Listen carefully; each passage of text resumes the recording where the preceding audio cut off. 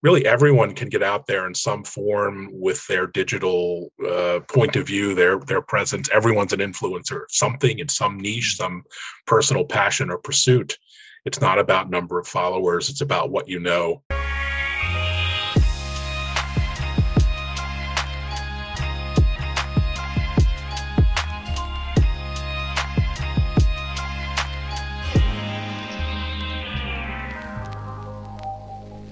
Evan, so wonderful to be talking with you here today. Thank you so much for joining us on Leadtail TV. Thanks for having me. I'm a fan of yours, as you probably know, and human to human, here we are. Yes, we are. Although, these days we go human to Zoom to human. So we're going to be in this new era of live video streaming, which ironically is something that you are very well known in. And, I've admired you for not just that, but everything that you've been doing and how you just show up in the world and how you bring community together and people together. One of the things that really impresses me is how consistent you are in everything that you do. And back on the live video and live streaming, I'm curious. I'd love to just jump right in and just talk to you a little bit about that first, on why live streaming is a better way to communicate, especially right now, to B2B audiences. Yeah, such an interesting question, and it was quite a pivot for me. I actually hated live video in particular. I hated staring at my big mug on video. I saw it as something 16-year-olds did on Twitch, and it wasn't really relevant to enterprise technology. And then the pandemic hit, and all of that face-to-face stuff went virtual, and in particular, live became a way to really interact in a meaningful way in real time, obviously, and connect and leverage all these platforms that are just desperate for live streaming traffic. And so I've come around full circle to hating it to loving it. Imagine that. That's quite a full circle from hating to loving. What's one thing that you, I guess, love about it that now you look at it as this wonderful place to be? Well, it's interesting. I'm a numbers guy and a tech geek, and so when I started measuring the impact of live streaming, live video versus post-production, high quality edited video, there's just such a massive gap. Thanks to the platforms and the way they preference live traffic and promote it, and the way the audience, serendipitously consumes live traffic, that there's really no other way to have an impact via live on social media. And given that's my wheelhouse, being a social media content creator and quasi guru, it really was apparent live is the way forward, and it's kind of the wave of the future for social media in all aspects, whether it's content creation, marketing, e-commerce, selling. It's really happening live now. Why do you think more B2B brands aren't taking advantage of this and using live video? Well, our space. We're stuck about 10 to 15 years in the past of marketing. We're doing things as B2B sales and marketing people that we've always used to do. Golf outings and email campaigns and white papers. And the industry is very conservative, very staid, and it just isn't adopting any of the leading edge, cutting edge digital social technologies that are available out there. It sort of just waits until it's either too late or it jumps on the bandwagon. So such is the life of a B2B marketer. Yeah. Do you think it'll ever catch up, or do you think something new is going to come in? Because marketing is it evolves so fast, especially now, given what we're looking at with AI and machine learning and, virtual reality, all that kind of stuff. You think live video is going to catch up eventually to B2B brands, and they'll get a chance to, I think really so. take advantage of it? I think the winners are waking up and realizing the power of it, and the power of live content and interaction and engagement in general. And so the ones that will succeed are succeeding, are leveraging live all over the place, are becoming content generation machines, and live is just one component of that. But there's a whole class of people who are frankly lost on social media, who aren't turning into content creation engines, who aren't leveraging best practices in content marketing, who aren't leveraging social media to its full potential. And there's, they're going to be left behind. Disruption isn't easy, as the dinosaurs found out a few 100 million years ago. Oh, that's for sure. That's for sure. I know, live streams naturally, they invite more audience interactivity. That's one of the things that I love about it. Because now you can either engage with your audience as you're on live stream, which is not necessarily asynchronous, in any other kind of posts other than live streams. So what do you think are some ways that B2B marketers can capitalize on that feature alone just to connect with their potential customers? Yeah, I think capturing that real-time engagement is wonderful. Interacting with your audience live through comments and shout outs is kind of fun. Screw ups are fun too, when the cat, runs on your desk and, gets in the frame. So, real life is what, and real genuine conversations, human to human conversations, are what people want. And so when you're live, you're not on a script. You're not reading a teleprompter unless you're the POTUS. And so people realize that this is the real you. And I think that's kind of intriguing as a complement to everything else we're doing in social and digital. Oh, so well said. I mean, it's one of those things where everybody wants to feel seen. And when you feel seen, like I think you just said, when you said you call out people or you do certain things, it really helps others to not just interact, but take on a whole new dimension. It's almost like being involved in a movie you're watching, or being involved in, something where you get a chance to be with the topic, not just be on the topic. And so, what are more ways that people can take advantage of, or even do after the live stream, to capitalize on the engagement they've received on the video? Yeah, I mean, live doesn't preclude reuse of content as well. So every live I do, I take the MP4 and chop it up into, highlight reels that could go on Shorts or Reels or TikTok or other platforms. You could create quotes. You can create an audio podcast of the live video.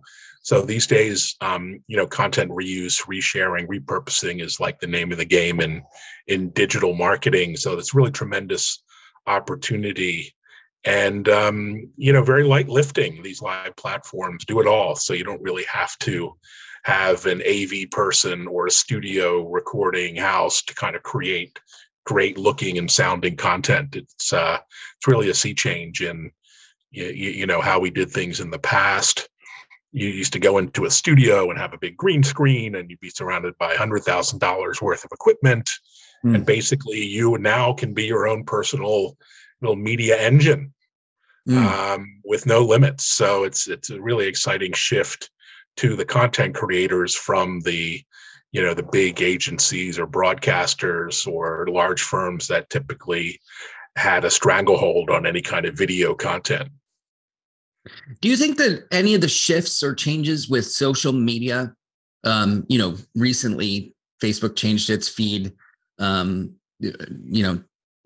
know you're huge on Twitter and LinkedIn, and all the platforms are constantly changing. Is there ways that this content can be used in feeds, after it ends or during the show that that will still have that kind of relevance as social changes? Yeah, no, I think Google and YouTube are still the 800-pound gorilla. And if you want to get seen and heard and searched and referenced and found, you just have to be on these platforms.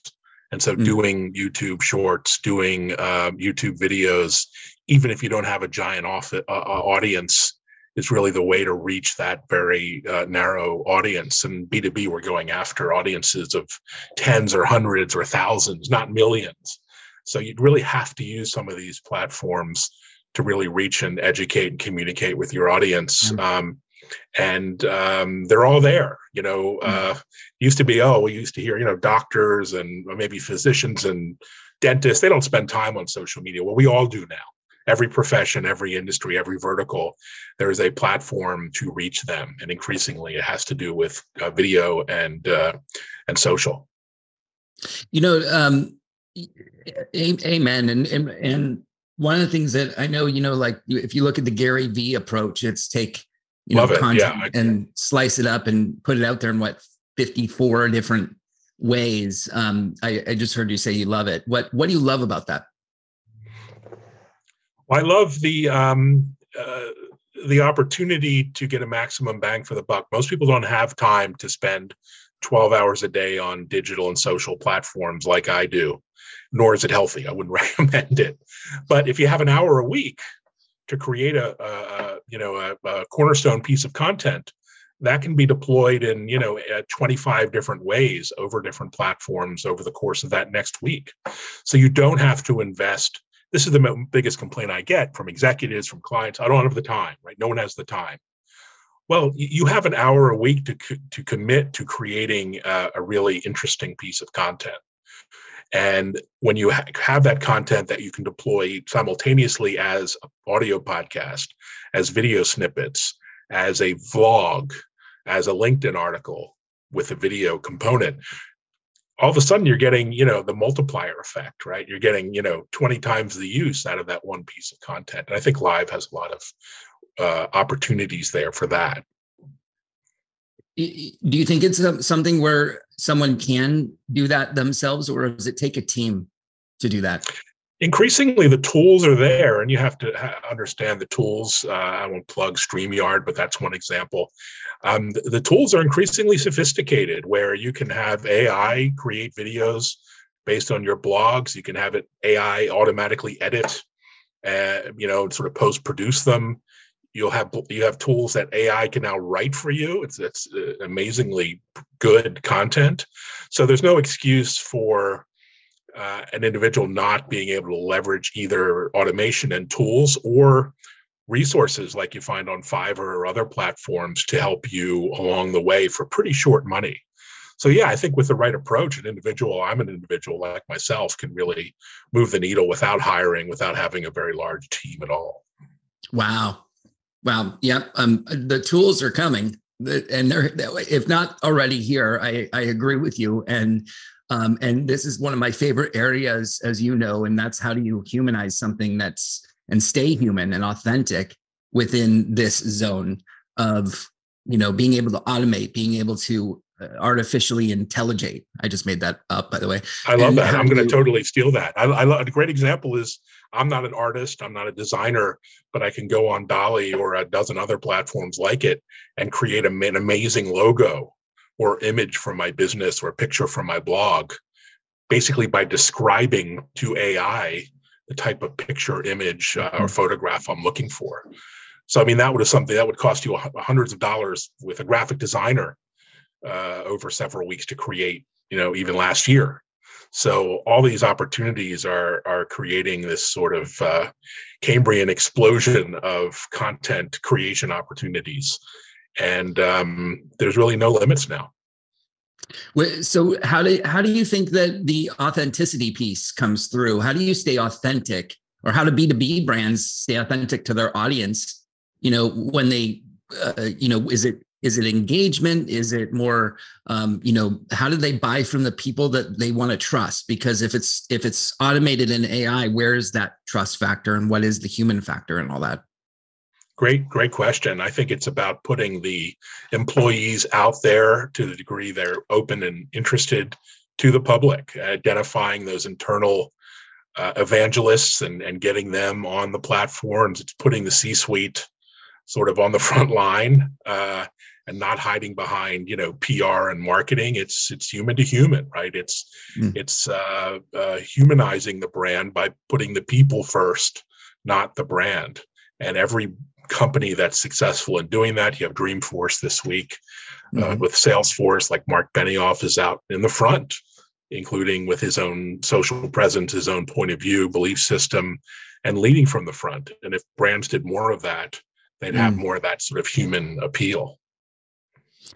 Well, that's a mic drop right there. I love that because it really signifies that you can't replace, a human being at all with where we look to our leaders or even just our thought leaders within the companies. I know you get hired yourself to help in influence marketing and thought leadership, and I'm curious, and I know everybody be curious how that might work in an authentic way as they're hiring influencers or thought leaders like yourself. Yeah, I really help them just put a spotlight on internal employees who are doing amazing work. I remember at Dell interviewing an engineer just at the ground level in autonomous driving and AI. And this person wasn't out there publicly on social, but together we through interviews and podcasts, we kind of shared his point of view and his perspective. So it's really tag teaming with amazing resources that exist in all these companies and putting them forward together with influencers to kind of co-create really compelling content. And something I'll be doing with a brand actually in New York City, sitting down for several hours, just discussing topics with a CTO, and then using that as a piece of content to get engagement and attention. So it's still about people, luckily for us. That's such a neat, you have a neat job.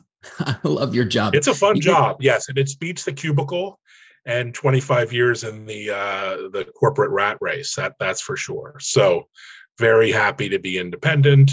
And in this era of recession and downsizing and uncertainty, really everyone can get out there in some form with their digital point of view, their presence. Everyone's an influencer, something in some niche, some personal passion or pursuit. It's not about number of followers. It's about what you know. And it's not often really who you know or what you know. It's kind of who knows you. And putting yourself out there, making yourself vulnerable and connecting on these networks can be very powerful personally and professionally. There's a great power also in something that I've seen you do and I'm a part of. I don't get to participate as much, and I'm sure you heard that a lot, but you have this genuine way of building community and creating communities where people are helping other people. And I know I'm in one of your groups on Twitter and just am fascinated by how you do that. Community is my favorite thing in the world. I wish I had more time for it. I'm sure you hear that all the time. And so I'm curious, how do you use maybe live streaming or anything to build a better, more engaged community, a human community? That's a great point. And that applies to individuals. Everyone has their quote unquote Rolodex. In the old days, it used to sit on our desk and like twirl around. These days, it's your personal connections, contacts from business, industry. And that's important. That's sort of your inner circle. But there's another outer circle of people, of followers, of people who engage with you and your content, of connections that you make online through Facebook, Twitter, LinkedIn, Insta, et cetera.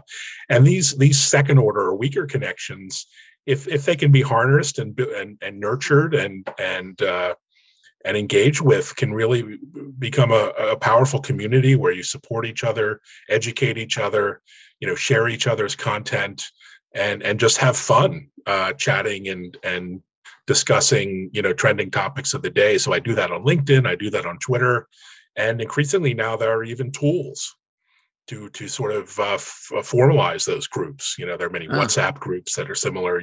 Everyone knows what the Facebook groups look like, but these are more intimate opportunities to collaborate with 10, 20, 50, 100, 200 people in your second or third order circle. And so if you're an individual, it's kind of like a mastermind or support group of sorts. If you're a company and you can get your 200, 300, 400 fans, activated and engaged as part of a community building exercise, that becomes even more powerful. And it's two-way. You're not just asking for something, you're giving something and supporting each other. So whatever platform you're on, there's a way to build that community. Do you think that community lives better in one place over another right now? Because the reason I bring that up is because we don't really own the communities if we're on social media platforms, even though they're under our name, that can be taken away at any time. Is that something that you think about, or is that not necessarily something that matters most? Yeah, that definitely matters. The platforms are easy because it allows you that immediate engagement. But there are third-party tools like Circle that allow you to build your own private, personal communities, much like social networks, and engage with those, directly without having Facebook or Twitter kind of overseeing, that engagement. And I think one of the most popular apps on the App Store now is like Be Real. I don't know if you tried that, but that's basically your we got to connect. Of real people having real discussions, no distorted lenses and humble bragging. It's just people connecting with people. So I think that sort of micro approach to social is one of the biggest up and coming aspects of connecting. So now we have to connect on Be Real. Now that I know you're on there, and I'm not on there actually. I'm reading. I read the headline, but I'll join and we can connect and be real. I will send you an invite. It's cool. Actually more. I would think it's more my favorite thing because you have 2 minutes every day where it says now is your time to post, and you have 2 minutes to post wherever you're at. It takes away the perfection we're trying to put out and puts the authenticity back into who we are and where we're at. So I love that you brought that up, that you have, you think about those things. And I'm curious, like what you brought up some tools like Circle and, I know there's Mighty Networks and, there's a lot of different tools out there. What tools do you recommend for B2B marketers to take advantage of the trends towards that authenticity and connection on social media? Well, the tools are there, but a lot of people aren't using them. Most people are on LinkedIn, but they're not doing LinkedIn Live. They're not leveraging the articles feature. They're not using the creator mode, which Google it if you don't know what that is. They're not leveraging LinkedIn Audio, which has a real-time audio collaboration piece. They're not leveraging some of the groups you can create. So all the platforms have a lot of features that folks just aren't really educated on. Twitter has circles, or you can have DM groups or communities now on Twitter. You can also have an email newsletter, which people can subscribe to directly. You can have your own shop on Twitter as well. So there are a lot of features that are constantly being rolled out, and people aren't as obsessive as I am as far as keeping up to date. But in each of the platforms, there's some place to connect and collaborate. You threw out some great stuff there, and I just to kind of put a bow on it. Putting and throwing out a lot of mud at the wall, and saying, okay, well, there's all this stuff. Like it's almost endless. What's your best guidance on how to choose the right strategy for you? Yeah, I think it's to be a practitioner and really experiment with each of them. You mentioned Be Real just a moment ago, and that I read about it. It's fundraising, it's the latest thing, but I hadn't actually tried it.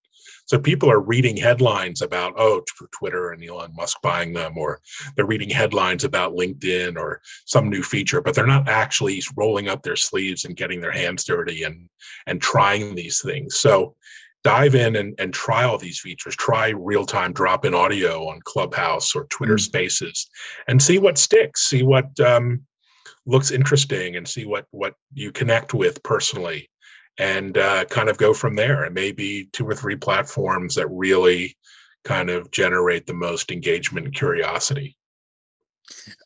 Speaking of engagement, this is kind of where I want to close out. I could talk to you all day, but and also be careful of your time. When you have a strong engagement, and I've got you here on camera, so I got to ask, how do you look at engagement, and how do you create that kind of engagement that you have done so well?